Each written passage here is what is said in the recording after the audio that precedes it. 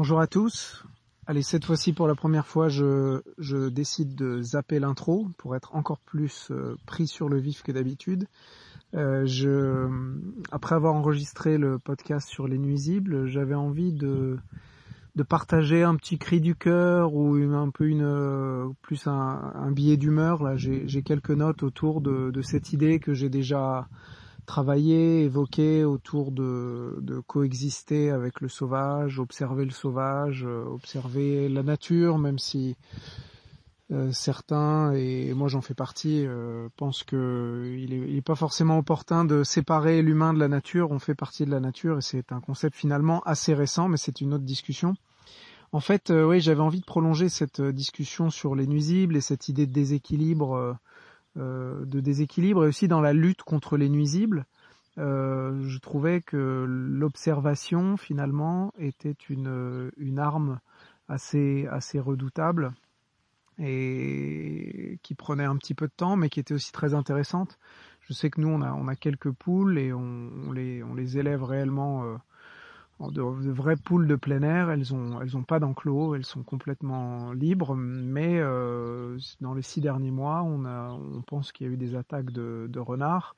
Alors c'est là où d'ailleurs je vais parsemer de plein d'éléments sur l'observation, mais apparemment selon les traces que laissent les prédateurs, on peut deviner de ce qu'il s'agit. Et là, nos 2 poules ont complètement disparu, coup sur coup. Donc on pense que c'est plutôt les renards qui font ça, parce que les fouines qui sont d'autres prédateurs présents dans les Deux-Sèvres. Les fouines ont souvent tendance à saigner les animaux et donc à les attaquer au cou, les saigner et parfois à les laisser. Ce que j'ai découvert, c'est que c'était pas de la cruauté d'ailleurs. Je commence ma première digression, c'est pas de la cruauté, c'est que c'est lié au fait que c'est un réflexe de prédateur instinctif. Si elles ont des dizaines et des dizaines d'animaux, elles vont d'abord les tuer et ensuite s'occuper à les manger. C'est comme ça qu'elles fonctionnent. Et donc c'est vrai qu'on pourrait très vite d'ailleurs se dire que parce que c'est un côté un peu brutal, hein, on connaît ou pas, mais en tout cas il y a des récits parfois d'éleveurs qui se retrouvent avec des basses-cours complètement exterminés et c'est assez violent. Bref, donc moi pour revenir à mon sujet, c'est vrai que depuis quelque temps et depuis notre retour en France et le fait qu'on soit à la campagne, qu'on ait des jardins qui nous le permettent et qu'on fasse pas mal de balades, c'est vrai qu'on observe beaucoup et je me pose vraiment de cette question au lieu d'être dans le rapport de tout protéger ou tout exterminer, un peu ce côté binaire, vraiment cette idée de défendre cette idée de comment on coexiste, comment on cohabite, comment on négocie une nouvelle diplomatie qu'on trouve beaucoup avec le sauvage comme avec le loup, et c'est Baptiste Morisot qui en parle dans ses bouquins. Mais je trouve qu'on peut aussi le faire à l'échelle de notre jardin, comment on cohabite avec tous ces animaux. Et donc sur mon histoire de poulailler, on avait eu des attaques de renards et donc on essaie du coup on se met à observer, travailler comment on fait pour que nos poules échappent aux renards. Alors ceux qui ont des poules le savent, on a tendance à couper les ailes pour éviter qu'elles sautent par-dessus les clôtures. Et en fait ça peut être une mauvaise idée parce que des poules seront susceptibles, s'il y a une attaque de renard, de s'envoler, de monter sur des branches, nous on a pas mal d'arbres, et de s'en sortir assez facilement finalement.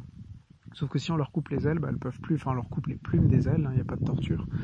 C'est plus compliqué. Donc nous, on a vraiment mis en place tout un tas de stratégies, essayer de les rentrer avant la nuit, essayer de leur montrer. Et elles aussi, on a pu observer qu'elles se sont mis à se rapprocher beaucoup de nous quand on est dehors, de se mettre plus proche de la maison, de plus proche dans des espaces très particuliers. Et en fait, je trouve ça très intéressant.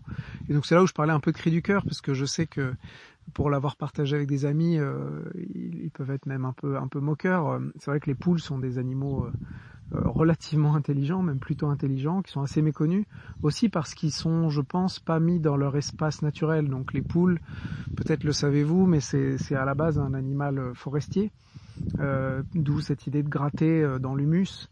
Et c'est vrai que je trouve que c'est assez poétique de voir, donc nous, nos poules peuvent se balader dans différents endroits. Et quand on les laisse réellement, donc en dehors d'une basse-cour qui est souvent de la terre battue, si on les laisse un peu faire, on voit qu'elles ont tout un tas de comportements très intéressants et assez jolis, avec cette idée de vraiment de gratter, de se décaler et de et ensuite de manger les petits insectes ou les petites pousses d'herbe qu'elles trouvent. Et ça fait, elles ont tendance souvent à le faire à plusieurs, et ça fait presque comme une danse.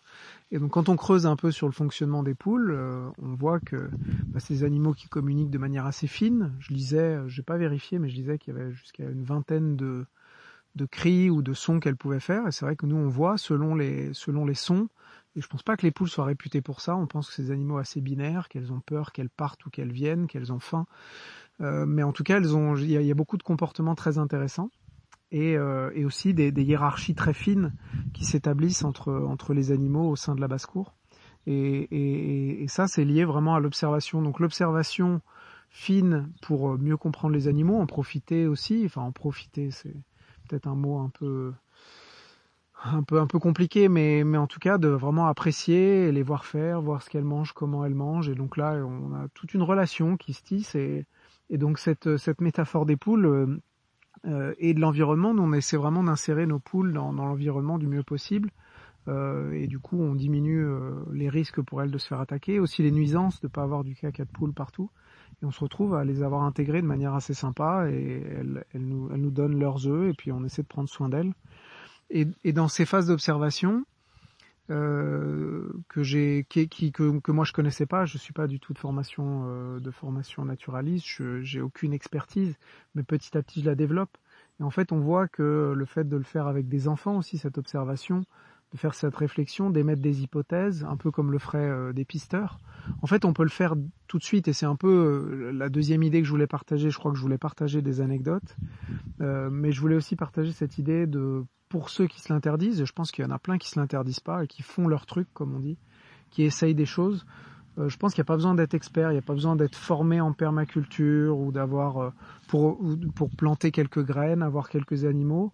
Je pense qu'il y a une responsabilité, je dirais presque même juste sur les graines, quoi, de pas juste les planter et les laisser mourir, mais d'en prendre soin. Souvent c'est peu de temps, mais très souvent, et pareil pour les animaux. Ils n'ont pas besoin de beaucoup de temps, mais il faut bien faire les choses et se poser les questions, comment ils fonctionnent, de quoi ils ont besoin, et observer quoi. Et je me dis que on met une place beaucoup sur l'expertise, même dans le monde agricole. Et je trouve qu'il y a tout un tas de choses qu'on peut tester. Alors en plus la connaissance est disponible, donc il faut le bagage minimum, les bases, comprendre, et une fois qu'on se sent à l'aise, se lancer. Donc moi c'était un peu cet appel. Et on découvre tout un tas de choses qui est un peu le mélange on peut pousser réellement, développer sa propre expertise et aller chercher de l'expertise complémentaire qui est très disponible partout. Mais on peut aussi vraiment développer sa propre science à partir de l'observation. On disait l'autre jour que pour protéger les fruitiers des chevreuils, par exemple, alors soit on met ces choses très inesthétiques avec du plastique, ou on met du grillage, et c'est compliqué, ça met du temps. Quand on a entrepris de planter beaucoup de fruitiers, c'est compliqué, et d'un autre côté on est obligé. C'est vrai qu'un chevreuil peut vraiment tuer un arbre sur quelques coups de dent sur l'écorce, ça peut être compliqué.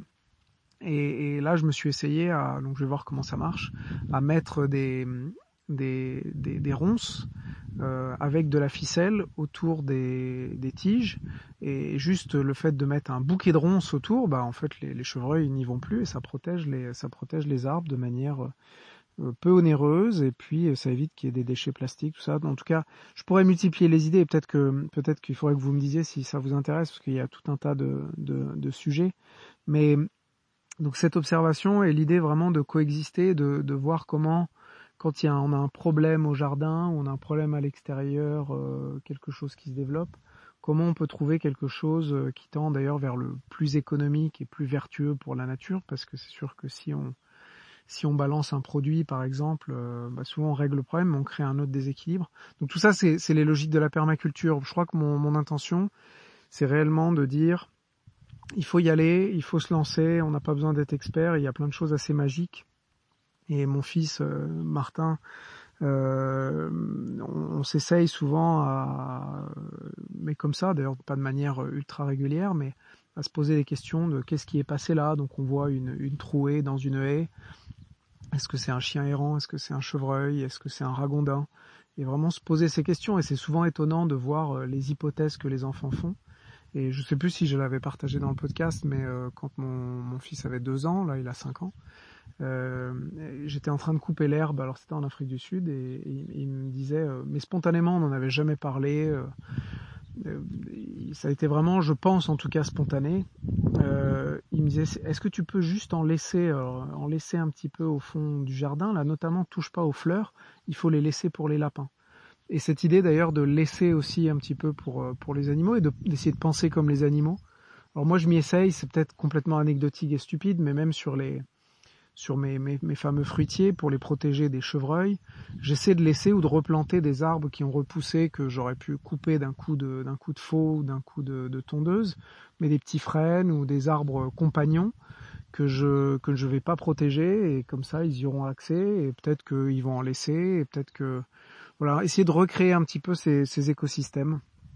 Et je trouve que ça rejoint un peu cette idée de réensauvagement, qui est un gros mot, je pense, un mot un petit peu chargé, notamment politiquement malheureusement en France, mais cette idée en fait, le réensauvagement, c'est pas de laisser la nature, selon moi en tout cas, de laisser la nature reprendre ses droits, et d'avoir un truc exubérant, incontrôlable, ou qui fait peur, et de retourner à la bougie ou ces choses comme ça. C'est plutôt de rétablir un écosystème et des fonctionnalités naturelles et des écosystèmes fonctionnels, et rétablir ces petites boucles qui se mettent en place si on laisse un petit peu d'eau ici, si on laisse s'installer tel type d'animaux, si on a beaucoup d'araignées qui sont les prédateurs tout en haut de la chaîne des insectes, hein, qui est un peu le loup des insectes, le prédateur ultime. C'est vrai une prairie vivante aura beaucoup, et en très bonne santé, aura beaucoup d'araignées. Donc d'ailleurs, réfléchissez avant de tuer toutes les araignées dans la maison. S'il y a des araignées, c'est peut-être bon signe, parce que vous avez des mini-loups dans vos placards. Mais en tout cas, voilà, il y a cette idée de réensauvager, je pense, et de rétablir ces équilibres, et de travailler pour rétablir. Alors parfois il y a besoin de notre coup de main, donc de réintroduire des espèces, ou de changer la manière dont on gère l'espace pour que ce soit plus fonctionnel. Parfois c'est juste laisser faire et ne rien faire, donc de pas couper l'herbe au fond de son jardin, ou le tas de branches qui nous gênent. Et même moi qui suis quand même assez tenté par tout ce genre d'expérience, j'ai déroncé, il y avait beaucoup de ronces, et lié justement d'ailleurs à un déséquilibre, qui est que notre terrain était fauché par des machines agricoles, et finalement laissait uniquement les ronces qui étaient les seuls à pouvoir proliférer en bordure, parce que les arbres n'avaient pas trop la place. Alors il y a des arbres qui poussent au milieu, mais même l'état, donc du coup j'ai déroncé pour essayer de refaire place nette et laisser les choses, un équilibre justement, se recréer. Et même ces tas de ronces et de branches, je me suis dit, qu'est-ce que j'en fais? C'est quand il y en a beaucoup, et je me suis rendu compte qu'il y a des techniques aussi, soit d'utiliser les branchages et de les aligner, même de faire des haies, qui sont des haies biodégradables, qui vont se dégrader dans le temps. Et en fait, ce qui est très intéressant, alors même si on fait pas de haies, si on laisse juste un tas de branches assez imposant, ce qui se passe, c'est que très vite, au bout de quelques jours, on voit tout un tas d'oiseaux s'y mettre. Pas forcément pour nicher, mais se poser, observer, venir chercher des petites branches qui vont les aider. Et en fait, ce qui se passe, c'est que sous ces branches, donc ce tas va réduire, et les branches, les oiseaux, en se posant régulièrement, vont faire des fientes avec des graines, et vont déposer des graines, et les ronces ou les branches vont protéger les petits arbres et leur permettre de pousser au milieu. Donc ça peut être une méthode assez intéressante d'intégrer du carbone au sol, et de faire pousser des petits arbres, et ça crée, dans des jardins parfois un peu trop monotones, ça peut créer aussi du relief et quelque chose de différent. Mais c'est vrai que dans nos imaginaires, ça fait un peu le bazar, mal entretenu, voilà. Donc il y a peut-être des manières, chacun doit avoir selon ses sensibilités, il faut pas se forcer pour faire bien, mais je pense de tester, de regarder, d'observer, et d'un seul coup les pratiques, déjà ça observer, c'est moins d'efforts que de faire, et que moi de tout mettre mes branches dans un coin, de les brûler, de potentiellement avoir une amende parce qu'on n'a pas le droit de brûler les branchages, et de sentir la fumée, ou j'en sais rien, ou d'essayer de composter ou de les broyer, juste de les laisser parfois, parce que je me suis rendu compte que dans mon système c'était intéressant, ça pouvait fonctionner. Et donc voilà, comme j'ai dit un petit peu de manière de manière désordonnée. C'était quelques idées que je voulais partager, que j'avais à cœur, un peu dans cette idée de dire allez-y quoi, hein, même les urbains, même dans toutes les forêts, enfin plantez, faites des choses, pensez, observez, autorisez-vous les choses si vous avez cette limitation. Et d'ailleurs dites-moi si en réponse à l'email de la newsletter si vous avez des limitations comme ça ou si c'est juste moi. Je pense pas que ce soit que moi, mais peut-être qu'on est finalement pas si nombreux à se mettre des verrous mentaux. Et surtout, si vous avez des enfants ou des petits-enfants, passez un moment et ne leur dites pas pourquoi ça c'est là, et demandez-leur et laissez-vous emmener, je pense, en tout cas je vous le suggère, à faire des petites expériences et écouter les hypothèses qu'ils font sur ce qu'on observe en forêt ou au parc ou dans la prairie. Vous serez sûrement surpris.